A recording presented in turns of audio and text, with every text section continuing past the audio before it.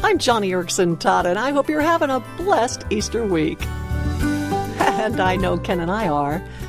When you think of all that has happened this Easter week, all that Jesus secured for us, well, no wonder we celebrate the resurrection. I mean, you could use up a month of Sundays thinking about all that Jesus secured for us. For instance, just listen to this verse from Ephesians chapter 1. It says, I pray also that the eyes of your heart may be enlightened, in order that you may know the hope to which he has called you, the riches of his glorious inheritance in the saints. That has been my prayer for Ken and me this week, that God might open our eyes wider than ever before, so that we can fully grasp the wonderful hope that's ours, and the enormous riches of not just what we're about to inherit, but what we've already inherited. And oh, what we have inherited. Let me try to describe it. You see, it all began back in the Garden of Eden with Adam and Eve and their disobedience. With that one act of disobedience, Adam and Eve lost their innocence. And because of them, we lost our innocence too. We lost our standing as children of God, as well as our right to rule. We lost everything, really. However, God was not about to leave us abandoned. He had a plan, and that plan involved the cross. With his death, Jesus redeemed us. But here's the best part. Wait, listen to this. Jesus did a whole lot more at the cross than simply buy back our innocence. He did not purchase our redemption just so we could get back to the garden and be reinstated alongside Adam. Oh no. Thank heavens.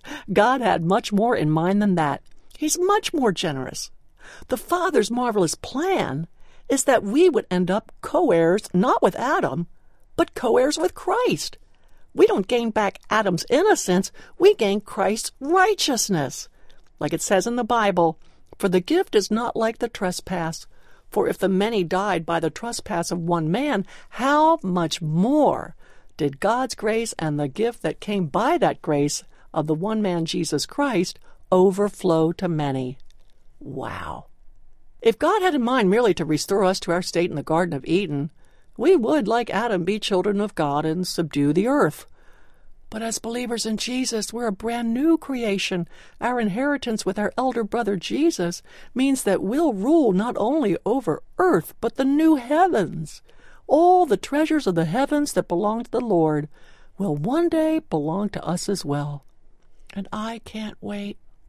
First thing I'm going to do when I enter that inheritance is to jump up out of this wheelchair and then immediately drop down on grateful, glorified knees. Because I'm going to be a pillar in God's temple. I'm going to sit on the throne with my Savior. I'm going to judge fallen angels and rule not just the earth, as Adam was charged to do, but rule the universe.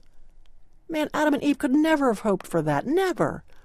Theirs was a state of bliss and innocence.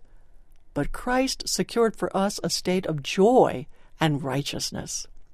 We are much more than co-heirs with Adam. And there are so many things that happened at the cross to thank God for, so much stuff that was secured for us through the resurrection.